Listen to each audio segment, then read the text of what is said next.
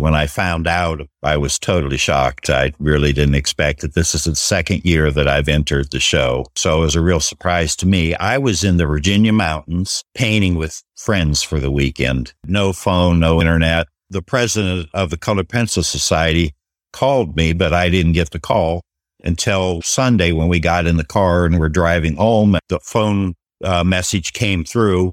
I figured, I must have won something. Fantastic. And I figured I'll give her a call on Monday morning to find out. She called later that night when I was at home and told me that I had won the best of shows. So total shocker, because there's so much good work in there. It's amazing.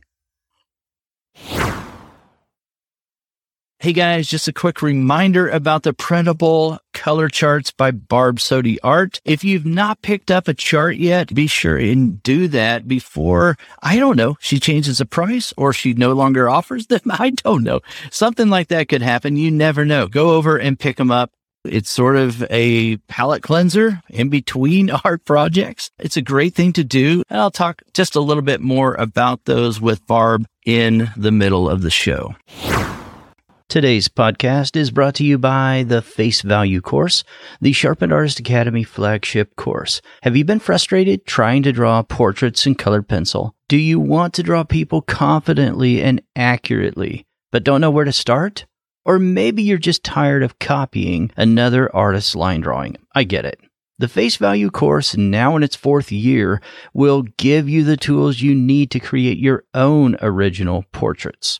You'll be given a step-by-step system for independent decision-making, bite-sized exercises, and live weekly office hours interaction to keep you accountable. Enrollment for the course is still open, and there's still time for you to join the 2021 cohort. Just go to the show notes for the link before enrollment closes. The Colored Pencil Podcast is brought to you by UArt Premium Sanded Paper. What makes it different from other sanded papers?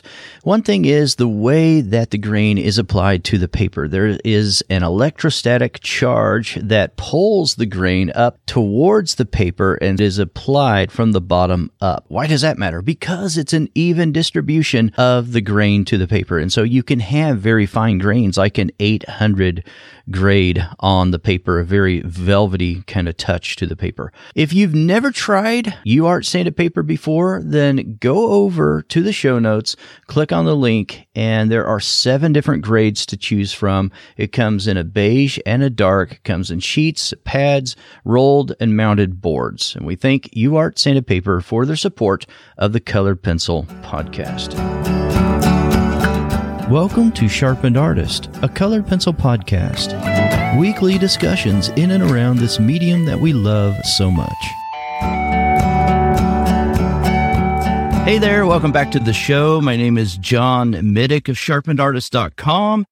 I'm so excited that you're here another week listening to the show or watching the show. If you're part of Member Circle, that's where you can watch the video version of the show. We often have some slides that we'll show during the interview as well. So yes, we've got another interview today. I'm so excited to welcome to the show my guest today. His name is Todd Baxter, winner of the CP Award for the International Exhibition put on by the CPSA.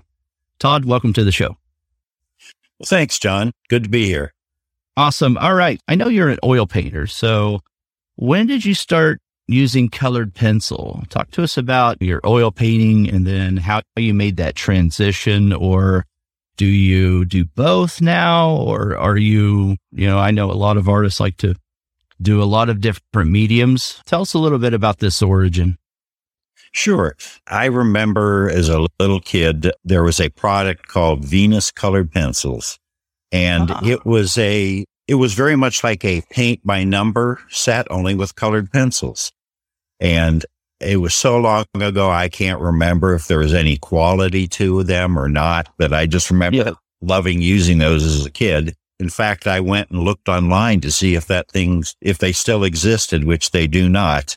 It was just kind of fun. And as a kid, I just loved drawing. Really didn't have any access or experience with painting. So I drew.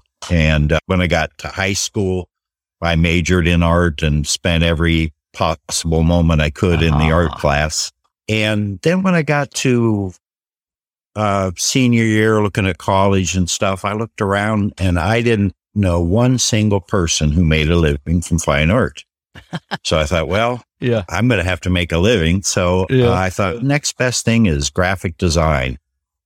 So I went to the Art Institute of Pittsburgh and got an associate degree in graphic design, went to work for an ad agency right after graduation.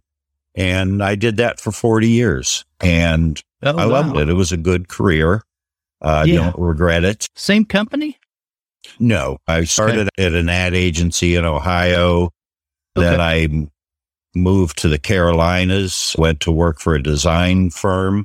Later, the design firm opened another business and I became president of that. Then after that, I went on my own, just freelanced. So actually, most of my career, I've been self-employed. Oh, okay. I'd say around 2010, I got the bug and decided to get back into art. So I started with what I felt most comfortable with, which was drawing. I've always had a pencil in my hand. So, and I started with colored pencil, then quickly moved into oil painting. And then I just pretty much focused on that. I did not want to do 10 different mediums. So I wanted to take a couple and really learn to do them well. So I focused on oils and drawing. Yeah. Yeah. That's a good point. I mean, that's actually something that I see from time to time in new students is they'll focus on colored pencil, or graphite for, I don't know, a month or two. And they're like, okay, I'm ready to try oils. And after that, I'm going to try watercolor. And after that, I'm going to do gouache. And after that, and they're like changing every month, which I understand, being excited and wanting to explore and experiment and that kind of thing until you find something that you like. But there's something to be said. And I think you stated that well, become more proficient in one medium. There's just a discipline that we learn about creating art, right? And then regardless of the medium, you're able to express something when you kind of master that medium a little bit. There's carryover, right? Between mediums. Do you find that? Yes. I mean, it's the same kind of design and applies to, drawing or painting. You've got the same basic elements. You've got shapes, you've got values, you've got edges, you've got color. Right. And that's what you have to tell a story with. And whether it's pencil or paint. Also, I found that painting affects the way I draw in a positive way. When you paint, at least I do, I try to quickly mass in big shapes and work from big shapes down to detail. And it has caused me to do that with my drawing too, where I, forget the details. I just want to mass in big shapes to tell the story. And after I get that and it reads properly, then I can start dealing with how much detail and information I want to include. So those details come at the end or towards the end, right? Yes. And I try to be very selective as to what or how much detail I put in. If you ever listen to someone tell you a story of something that happened to them, and they can bog you down in details and lose you if they start telling you what they had for lunch, what they were wearing. If you give too much information, you lose the person. And I think that applies with art too. You've got to be selective in what you tell or you lose your audience. That's very good. I love that. There's a cousin of my wife's that every time I talk to him, he somehow is able to weave in A&W root beer stand. I don't know how, but every time I talk to him, and he has a lot of details around that. He knows dates when he first went to one and when he last went to one and all this. Anyway, he is a master at that, giving you all the unnecessary details before he gets to the point. So it's hard to listen to somebody like that. I think you're probably right. In the same way, it's hard to follow what's being said in a painting or drawing, right? It's kind of difficult. Like what's going on here? There's too many details. Detail for detail's sake doesn't really pay off, does it? Yeah. In a drawing or painting, you need areas of interest where there's something worth studying and looking at. and the areas for your eye to rest, that just are pleasing and not busy. Yeah. Applies to painting or drawing. Right. Now, I noticed that you do a lot of portraits, and you do some other subject matter as well, but portraits is something I'm very interested in, and most of my students are as well. With regard to portraiture, are you able to articulate where you think the most important detail should be? It's probably always the eyes. Yeah. You hear people say the eyes are the window to the soul, and that's right. That's how we connect with people. Yeah. So to me, that's the most important thing. Right. Right. If you guys are watching or listening, if you go to BaxterFineArt.com, you can follow along and look at a lot of his artwork. Just go over to paintings, and then he's got some different subject matter in there, and under drawing is a lot of the color pencil work. And it looks like graphite work as well. Is that right, Todd? Graphite, and also just I like to use black and gray colored pencils. I used to do a fair amount of figure drawing and drawing portraits from life. With COVID, all that kind of died for a while, and I noticed that I really miss it, and you kind of lose the skill if you don't keep doing it all the time. So I'm anxious to get back to that. With colored pencil, you don't have to worry at all about smearing, and as you're working from life. So you don't have to worry about that. But you can't erase very well, but I usually start so light with something that rarely do I have to ever erase anything. Now, working from life, I mean, are you having models come to your studio, or are you going somewhere and working with other artists as well in a group, or? I used to go into Charlotte all the time, and yes, there was a group of artists. We would hire a model and split the costs and draw for 2 or 3 hours. Sure. Yeah, I've done that. I love that. Are you the only? I was the only one using colored pencil when we did that. I didn't always use colored pencil, but I mean, when I did, I was the only one using colored pencil. Are you the only one? I am. Typically when that happened? Yeah. Most of the time I am painting with oils, but occasionally I will also draw. Yeah. The figure drawing was all drawing. The portraits was painting. Yeah. Did you ever use charcoal? I mean, were they ever fast sketches or anything like that? Fast. We would do 3-minute poses. 10-minute poses, and then 20-minute poses. And occasionally we do really long poses. Sounds very similar to the group I was meeting with as well before COVID a couple of years ago. So yeah, I really like that sort of thing. There's just something about the immediacy of doing that with a group and knowing you only have so much time and you can't just sit there and dilly-dally and you just do it. Yeah, I love that. One of the things I really love about your portraits, though, is they appear to me, when I look at them closely, to be minimalistic, but they're also detailed. That takes a lot of effort. You know, that old saying, I think I've seen it attributed to different people, but it's like something to the effect of, I didn't have time to write you a short letter, so I wrote you a long one. Yeah, that was me. I coined that one. You coined that one? I figured. So, and I think that a lot of times art is that way as well. I mean, in portraits also, it's like you can render and re-render and just spend forever, but does it really elevate the piece? You know, I mean, there reaches a point where it's like saying it in a minimalistic way creates something that's just so beautiful, I think. And you can sit there and enjoy it and enjoy the medium. I've seen things that are highly rendered and look like a photo. In fact, I saw some guy recently do some airbrushing and, I saw it. It looked just like a photo. To me, it didn't do anything for me. I mean, it was just like, I didn't have any kind of response to it because I couldn't enjoy the medium, and I didn't think of it as art as much. You know, it is. I'm not trying to put the person down, but I'm just saying, for me, I really enjoy being able to see and know something about the medium that's being used. Well, it's all part of a learning process. It's a great skill to be able to render everything photographically. And to me, I think once you have a certain degree of a skill under your belt, then you're freer to experiment and do what you want to do. Yeah. So it's all part of a process or a journey of learning those skills, and then you have the freedom to apply them.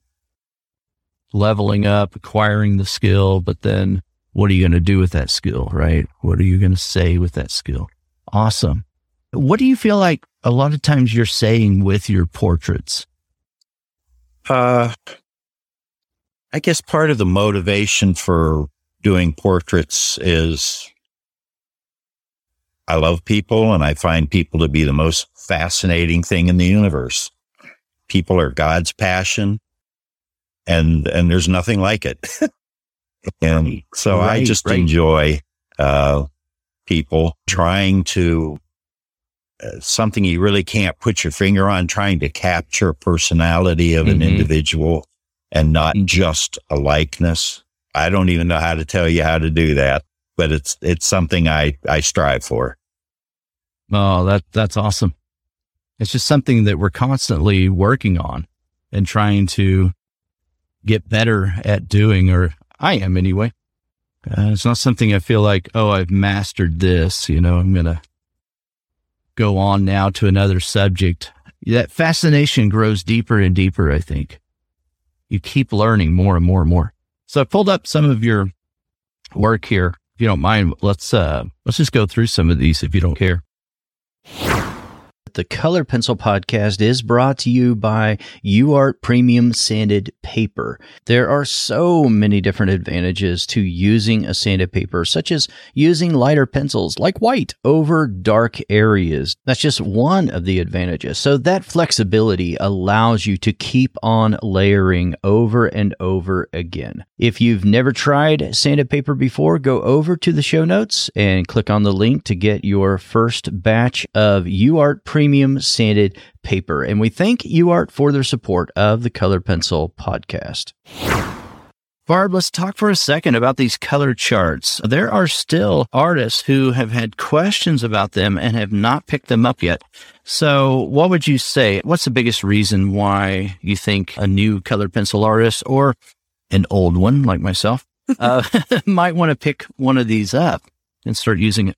Yeah, I think the biggest advantage to having these charts is that most colored pencil artists, once you start getting into colored pencil, it becomes a bit of an obsession. So, you start getting all the brands, and it can be really hard to keep them straight. And I find even for myself, there are certain brands I tend to use more in my artwork, but every now and then I want to venture out, or a certain colored pencil line has a slightly different, that perfect color that I need for a piece. So having these charts for me just makes it really easy to reference that and grab the right color and forget the guesswork, because a lot of times what can happen is even the barrel of the pencil isn't necessarily accurate to what the pencil looks like when you actually use it. So what I find is really helpful about this, because you're filling them in yourself with the pencils that you own, you're getting a really accurate color representation.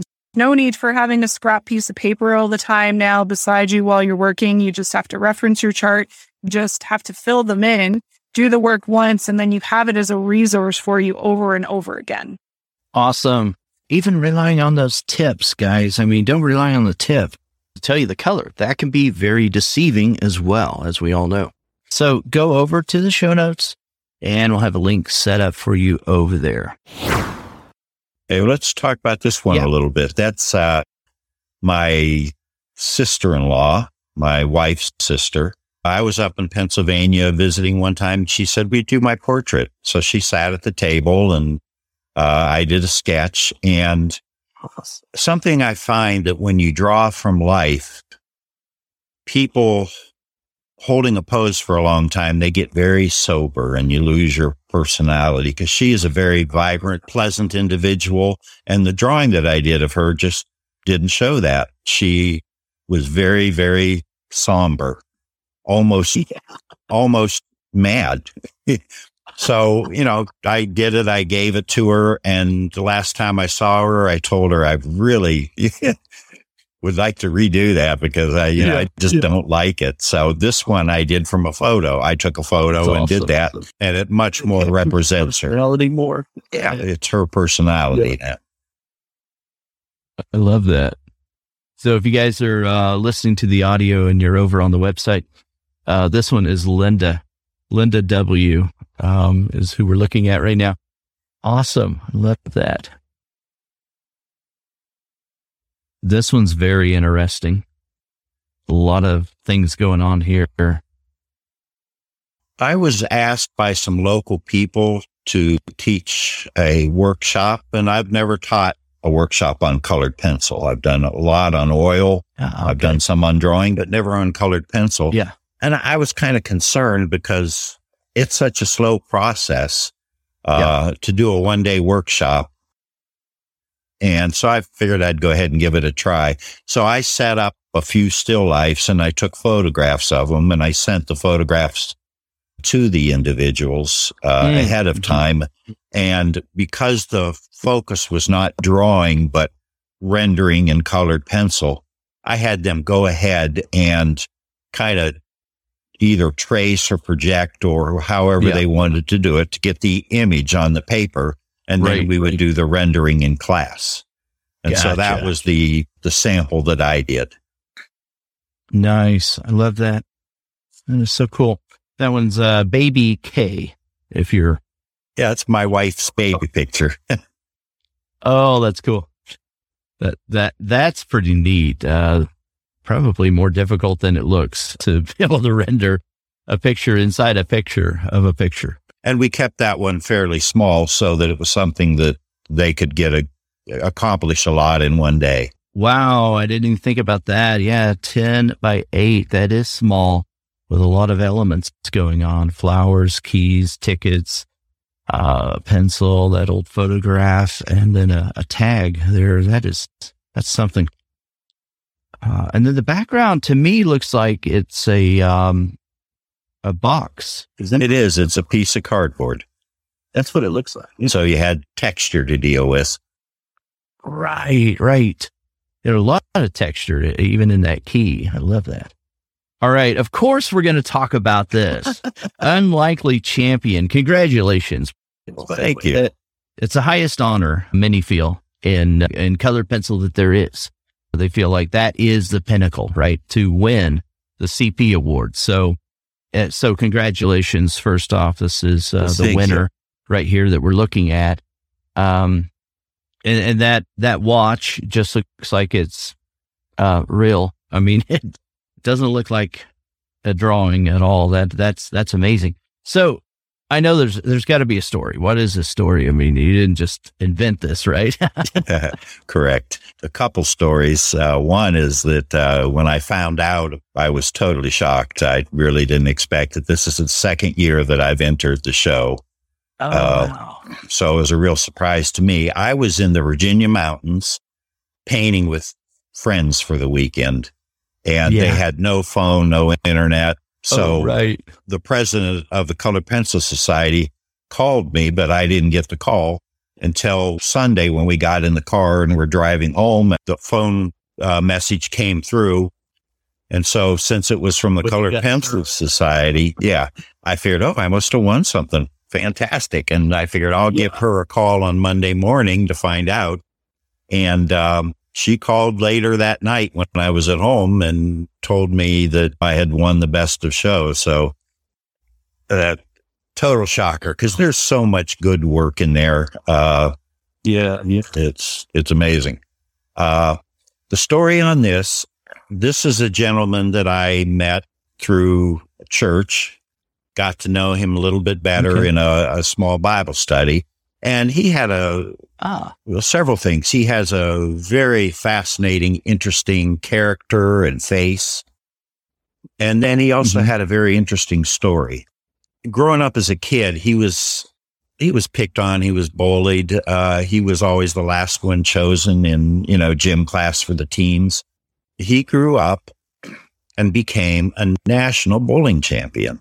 He had a couple people who saw something in him and they invested themselves in coaching him. Wow. It's just an amazing story that, the accomplishment for somebody that everybody kind of saw as nothing or no one. Yeah. So, and I think there's potential and greatness in everybody. And I want to be the kind of person who helps people find and discover that, and not the kind of person who is on the other end of the fence making fun of or tearing people down. We all have opportunities to do that if we're looking around for them. Yeah, absolutely. So he came over I love that. to my studio, and I just took a bunch of photographs. I asked him to wear his team shirt and bring over a trophy, and he's very proud of the bowling pin, which was a gift from one of his coaches. Oh, nice. So I took a bunch of photographs and I worked from the photographs. Since you designed this, you did the composition and everything. What made you choose to put those photos, framed photos, I guess they are, in the background? Well, again, we were in the studio. Okay. And I guess kind of a happy accident. I like those shapes in the background. It gives it a very natural kind of look. It looks, to me, so this is my interpretation. When I'm looking at it, it looks like he is posing in front of his mantle, fireplace mantle is what it looks like to me. And so it looks very natural. Like, okay, here he is. He won this. He put it up there. He's proud of it. That's what it looks like to me. But that's interesting. That's cool that you posed all of this to all that composition. And so interesting. For me, it was more the arrangement of the shapes than anything. Sometimes when I'm out painting, it's not as much the subject matter as it is the composition and the arrangement of trees and shapes and things like that. That can elevate a particular painting or drawing, can't it? So when did you do this one? Was it just very recent, I guess? Yes, I did it specifically to enter in the international competition. So you said you had entered one other time. Was that in 2020 or? Yes, the year before. So you started out in 2010, deciding you're gonna work in colored pencil, and then you started working in oils. And did you never leave colored pencil, or did you just decide to kind of rekindle that recently? I guess back to my advertising days. When I started in advertising, it was well before computers, and you had to, anytime you wanted to present a layout for an ad or a brochure or anything, you had to draw everything out, hand letter it to present a mock-up to the client before you would do the final art. And the tools that were used back then for doing that were markers and colored pencils. Yeah. Mostly markers, but to bring in a little more information or detail, I'd go in with colored pencils. And in fact, my first job when I went with an agency, before markers, everybody used pastels, which was just slightly before my time. And so they had a bunch of pastels and colored pencils at the agencies. They just didn't want anymore. So that's where I got my first stash of a lot of colored pencils. They just gave them to me because they didn't need them anymore. So that's kind of kept me somewhat involved with colored pencils. Like I said, there was a good bit of trepidation in getting back into art because I really hadn't done any fine art since probably a little bit in high school, a little bit in college. And then I really was away from it. And it was like, can I even do this anymore? So it took a while to work up the courage to try it again. And as soon as I did, I was hooked. And like I say, I started with colored pencils. And then I jumped into oils, and I went back and forth, but I probably do 90% oils and 10% colored pencil is about the ratio. I guess I'm just kind of wondering, like, why, why didn't you enter anything in the CPSA, like, I don't know, 5 years ago or something like that? I didn't even know they existed. Oh, I got you. How'd you find out about the CPSA? Not far from us, there's an art guild, and I belong to several art guilds. It's good to be involved with other artists. You learn a lot. Right. And they started a colored pencil club. Okay. And so I went to that, and that's where I learned about the CPSA. Yeah. So they were using colored pencils, I'm presuming. Yes. Differently than what you had ever used them as a graphic artist. So what was that? I mean, had you seen other work, though, that had been done online before that or anywhere that had, rendered colored pencil with sort of a fine art kind of look, like a more finished, refined look? I don't recall seeing that. Okay. So that was kind of a new thing. To me, it was drawing. Yeah. It was about drawing, and the tool I happened to choose is colored pencil, because I had a bunch of them, and I kind of liked how they worked. And but to me, it wouldn't matter if it was crayons or colored pencil or whatever. Art is art, and if it's beautiful, it's beautiful. And I guess I just kind of fell into colored pencil, not by a plan or a real choice. Yeah. Just because you liked the medium when you started. Yeah, and I had access to it. And yeah. Are you still involved with that colored pencil club? Yes, I am. Okay. They meet once a month. And in fact, the guy that runs it is wanting to take a step down from it, and he asked me if I would head it up. So that's something I am considering. Ah, very cool. Pretty large group then, I presume, meeting there? COVID cut everything back, but I would say there's probably a regular attendance now of about 25 people. That's pretty big. Wow. So what are your favorite colored pencils, and do you use solvent? Tell me about some of the tools and techniques that you use. That's something I learned a little bit about from this colored pencil club. I have typically only used colored pencil just like you would a pencil. In a sense, I'm very much a newbie with this. I don't know what all they can do. With this drawing of Unlikely Champion that won the show, I tried some solvent on that on the background. Okay. And I don't think I put enough colored pencil on to really have it do much. So I've got to experiment and learn about that kind of thing. As far as colored pencils, I started with Prismacolor. All those freebies that I got were all Prismacolor. Yeah. When I decided to get back into art, I went out and bought a tin of the large set of the Prismacolor colored pencil. To be honest with you, I almost threw them all out. I got frustrated because the quality has gone down over the years. Yeah. So as I used my old ones, they were fine. When I got into the newer ones that I purchased, they were, the quality is just not there. They don't care to center the color inside of the wood, and they don't have no intention of fixing that.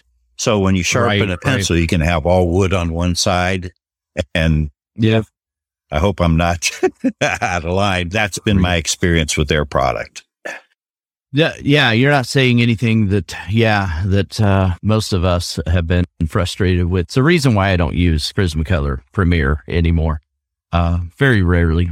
So did you go to a different brand then after that? I was ready to.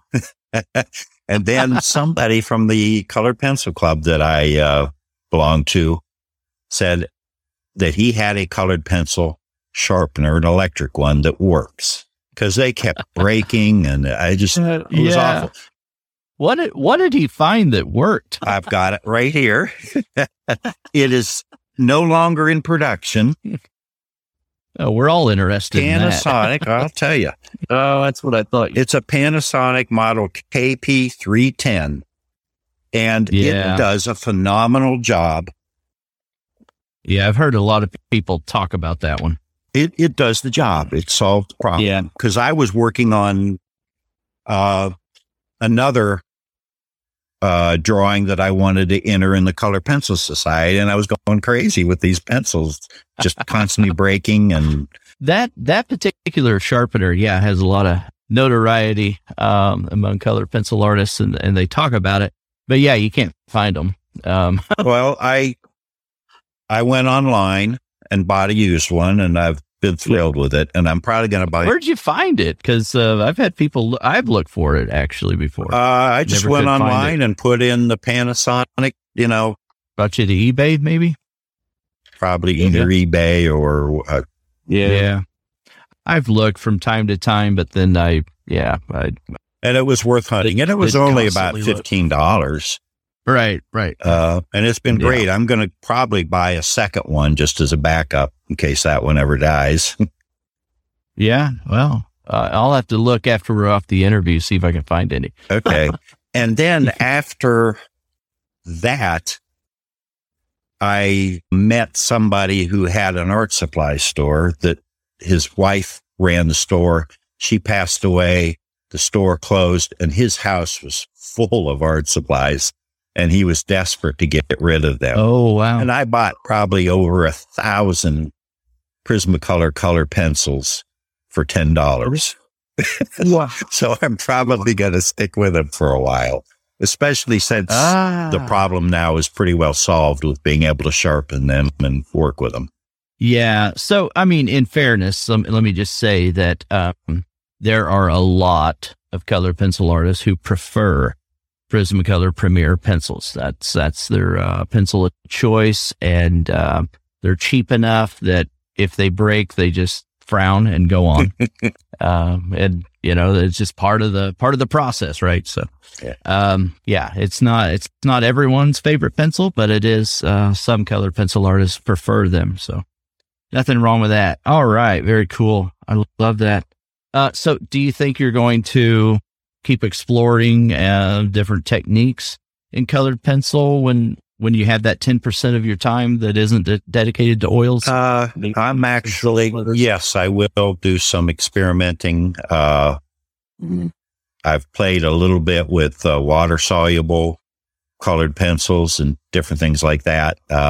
So yes, I want to experiment some with that. And also just rethinking, do I want to invest and shift more of my time to colored pencil and take away a little bit from the oil painting? What paper is this Unlikely Champion completed on? It is Stonehenge. Okay. Yeah. You like Stonehenge? Yeah, I do. It's a nice, soft surface. It will take a lot of colored pencil, a lot of layering. So I like that. Another one that I use is Canson, and I don't know if I'm pronouncing it properly, that Me Tenants. Oh yeah, I've heard it pronounced probably 20 different ways. I don't know how to pronounce it, but that I especially like for quick drawings and quick sketches. And I always use the backside of it with less texture. Yeah. Not that waffle cone kind of texture or whatever. I just couldn't get as many layers on that. Is the only difficulty I've ever had with that paper. But yeah, for quick sketches, I could see that.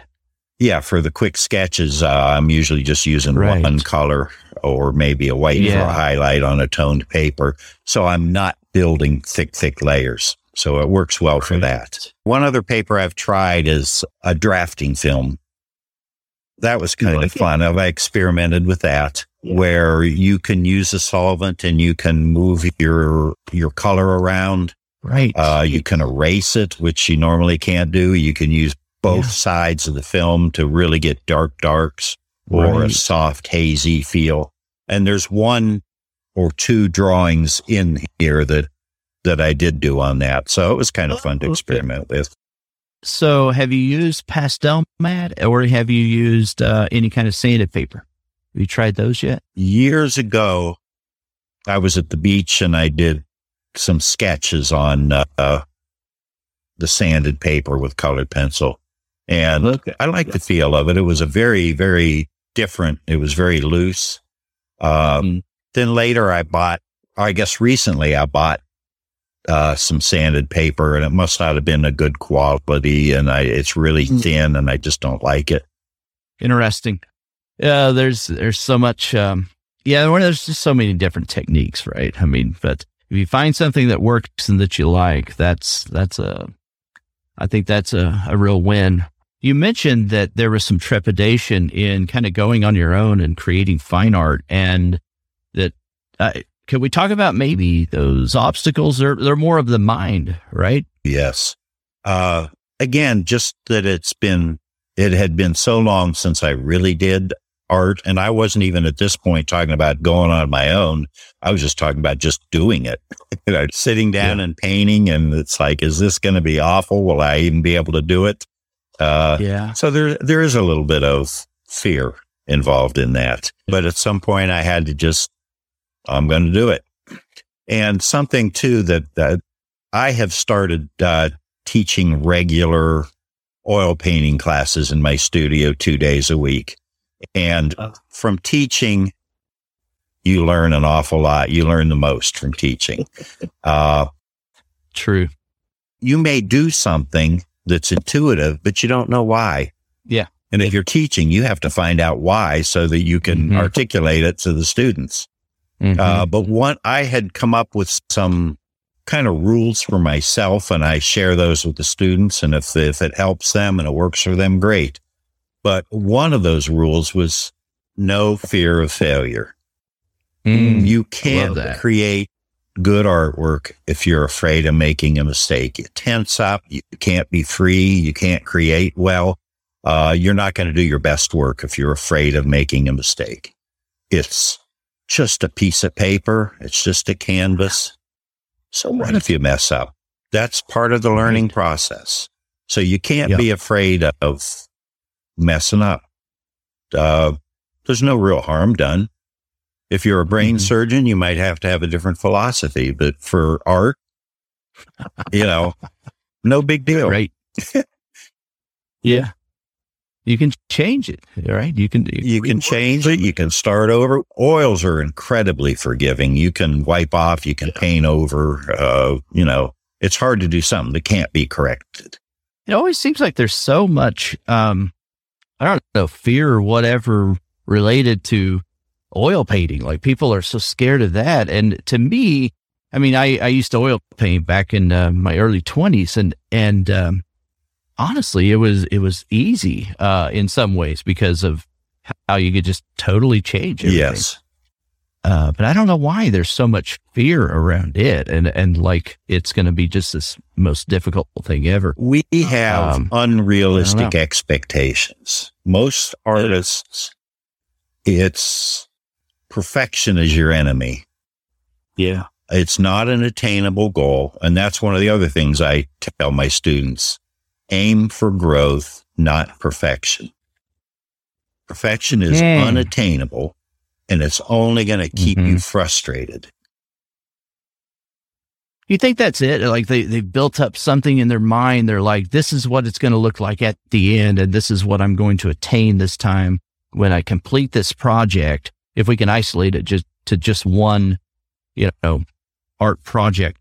And then if they don't hit that, then they become discouraged. I guess maybe that's right. Yeah. And it's a skill that takes a long time to acquire, a lot of effort, and you never reach that. There's always room for growth. There's more and more to learn, more skills to acquire. And that's part of the fun of it is that, you don't reach a plateau, hopefully, and that's it. You can always grow and get better. But artists by most of the time are perfectionists, and they're very hard on themselves. This should be fun. Right. And if you're getting frustrated and angry all the time, you need to reevaluate your approach and what you're thinking and expecting. Yeah, I think it's hard sometimes for an artist to be happy with that goal of growth. okay, at least I learned something from this, but I think there's a lot of wisdom in that make that your goal. I love that. That is very well said. Growth is the goal. Yeah. And putting in those reps, right? And one of the things I think is very important is sketching, working daily in just that hand-eye movement and coordination and looking and rendering and that kind of thing, rather than just saying, okay, this is going to be the perfect piece. Doesn't exist. The perfect piece. Yeah, it doesn't exist. Does it? Yeah. Well, I do spend a fair amount of time looking at other artists' work. Mm-hmm. And I try to evaluate it and what do I like about it? Why do I like it? But it's never my goal to be somebody else.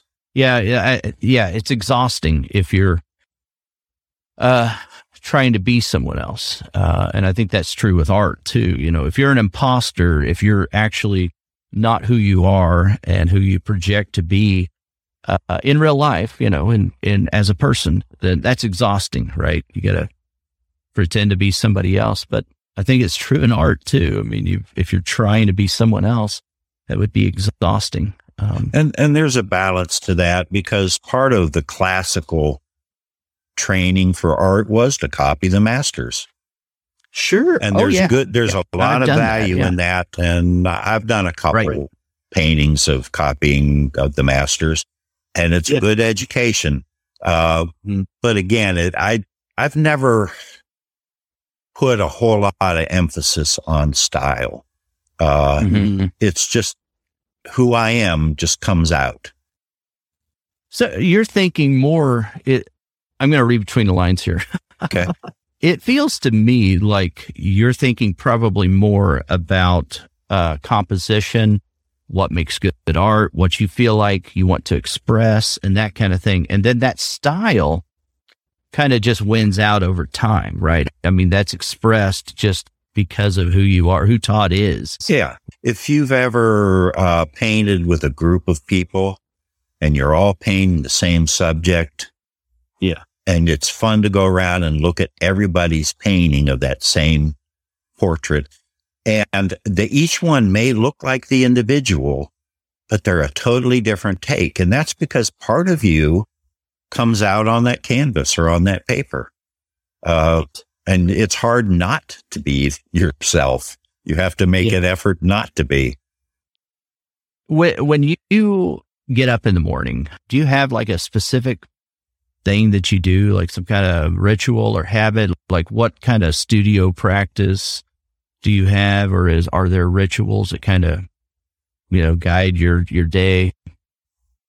Coffee is essential. Hey, man after my own heart right there.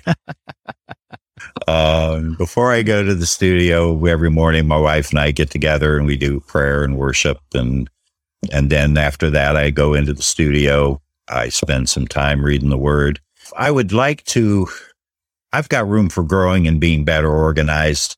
Some days I'll jump right in and start painting or drawing on a project that I've got going. But there's a lot of business involved too. I've got, shows, I've got workshops.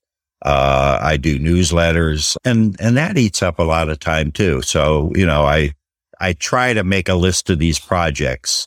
Some days I don't paint at all. I do the business end of it. Other days I just paint. I think I could do a better job of reevaluating my time and doing blocks of time where I'm going to paint and I'm not going to do anything else. Yeah. And that's something I need to address. That's difficult. I hear you there. That's very difficult. It can be overwhelming too, for someone just starting out. You've been doing it for a little bit, but I mean, someone just starting out, it's overwhelming, especially when you are your own boss. You get to decide how to hang yourself. It's like, it's a wide open day. I don't have any bookmarks as far as like when I start, when I end. But yeah, it can be very difficult. Is your wife also an artist? We both met at the Art Institute of Pittsburgh. Teenagers, huh? Pretty close. Yeah. We married young, about 20 and 21. Wow. And we've got 4 kids and 10 grandchildren. Wow. But she got out of art. She is a pastor. So she doesn't do any art at all anymore. Other than she'll do a little bit of graphics on the computer. It's been a real blessing to me because she is so good with the computers. She can figure that all out. It's intuitive to her. I hate them. I really struggle with it. I went from as graphic design, kind of knowing how to do everything from photo retouching to illustration to typesetting to everything to computers where it's just not intuitive to me and I struggle with it. When I get stumped, she's able to come help me. Well, that's good. So let me ask this. If, you're talking to someone brand new, let's just lay colored pencil aside. Somebody brand new to art in general or drawing in general, and they're wanting to become a fine artist or start doing more art, maybe even on the weekend, they've got a day job or something. What advice would you give that individual? I'm thinking this will be kind of repetitive, and that is to don't be hard on yourself. This isn't easy. You start wherever you're at and you grow, you learn things, and it should be fun. If it's not fun, go do something else. Sure, there's going to be times when it's frustrating and you get upset. I mean, that's part of it, but it shouldn't be where you're at all the time. I also, like when I have a new student, I ask them if they're interested in bringing in a couple samples of their work so I can see where they're at. That's helpful. And then trying to assess, or at least be thinking about as you're doing things, where do you want to go? Is this basically a hobby, something you just want to do for fun? That's great. Nothing wrong with that. Is this something you want to pursue as a career? Just, be thinking about those kind of things. Don't necessarily have to have an answer on the spot, but be thinking about where you want to go, what you want to achieve in this. When you think about the future, though, I mean, so what are you looking forward to? What are you trying to do, within the next few years or so? That's something I have been asking myself and it's in the process of trying to determine that right now, honestly. Okay. Number one is, again, I love what I'm doing. And if I did nothing else, I'd be quite happy. I love doing the art. I enjoy teaching. It surprised me. I didn't know if I would enjoy teaching or not. People kept asking me and I'm thinking, I'm so new at this, I shouldn't be teaching. Well, eventually I said, okay, I'll give it a shot. And I loved it. I enjoy people and I have a good time with them. Yeah.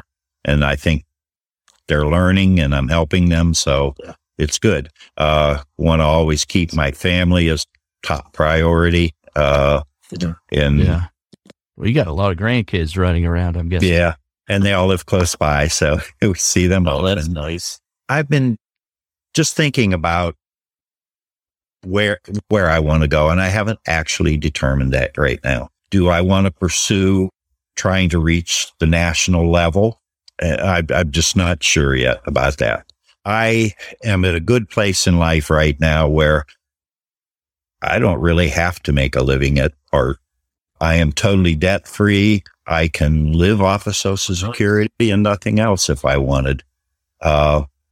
So nice. I don't have the pressure that I have to sell X amount of work to survive. Right. So that's kind of a nice place to be in, kind of where I'm at right now.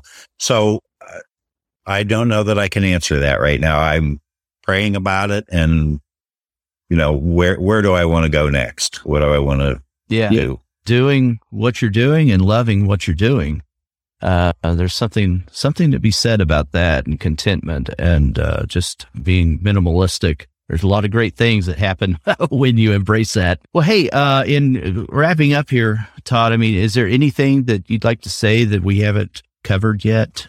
One of the things I did when I first started with art, I connected online with somebody who was fairly successful, was doing this full time and making a living off of it. One of the things he said that if you want to be good at anything, if you want to be good at painting, you have to paint, and then paint some more.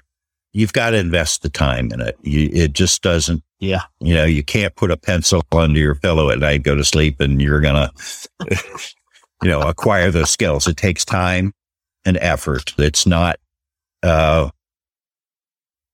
breakthrough news or anything. It's just the way it is. We kind of know that, but it's hard to have that long-term approach and think about it as like, okay, I am going to work at this. I will get better. But sometimes we just want to, take a shortcut, and they usually lead to a long cut when we do that. I mean, just putting in the reps, right? I think that's so good. Well, even in painting, I try to break things down to simple steps. You can look at a painting and there's so much information in there, it can overwhelm you to the point you don't want to even start. But if you can break it down to, I'm not even going to use color. I'm going to start with sepia tones and just build the shapes and the values. And then after I get that established and it feels good, the next step, I'm going to start adding color. So anything you want to do, if you can try to break it down into smaller, simpler, achievable steps. Yeah, because it's so easy to get overwhelmed. Years ago, when I first started painting, I would set up just something simple, a coffee mug or an apple or something like that. And I'd set the timer and I would do a painting in half hour. Then I quit. It forces you to ignore detail, to focus on what is essential to capture, to be able to communicate what's going on. So it's just a good exercise. It's not necessarily going to be a great painting, but it's a good exercise. It's like doing those push-ups for painting. Yeah. If you only sit down and you're like, I'm going to create exhibition art, I'm going to create gallery art, you've got so much pressure on your shoulders at that point. Then you've just really built something up in your mind. There's no need for that pressure. It's got to be fun. Yeah, absolutely. It's been wonderful. And again, congratulations on your recent win here. It's so exciting. Thank you. This has been fun. Awesome. All right, guys, if you are new to the show and you enjoy the show, consider leaving a 5-star rating and or review over on Apple Podcasts or Google Podcasts or wherever. Apple Podcasts is the preferred place to leave a rating and or a review. But we're available everywhere, Spotify, iHeartRadio, wherever you're listening right now. You can reach out to the show, reach out to me personally, podcast@sharpenedartist.com. The show comes out every Monday, but the video comes out early over in Member Circle, part of Monthly Sharpener. So appreciate you listening week to week, and I'll see you back here again. And until then, take care and stay sharp. Bye-bye. Thanks for listening to this week's episode. All the show notes can be found at www.sharpenedartist.com.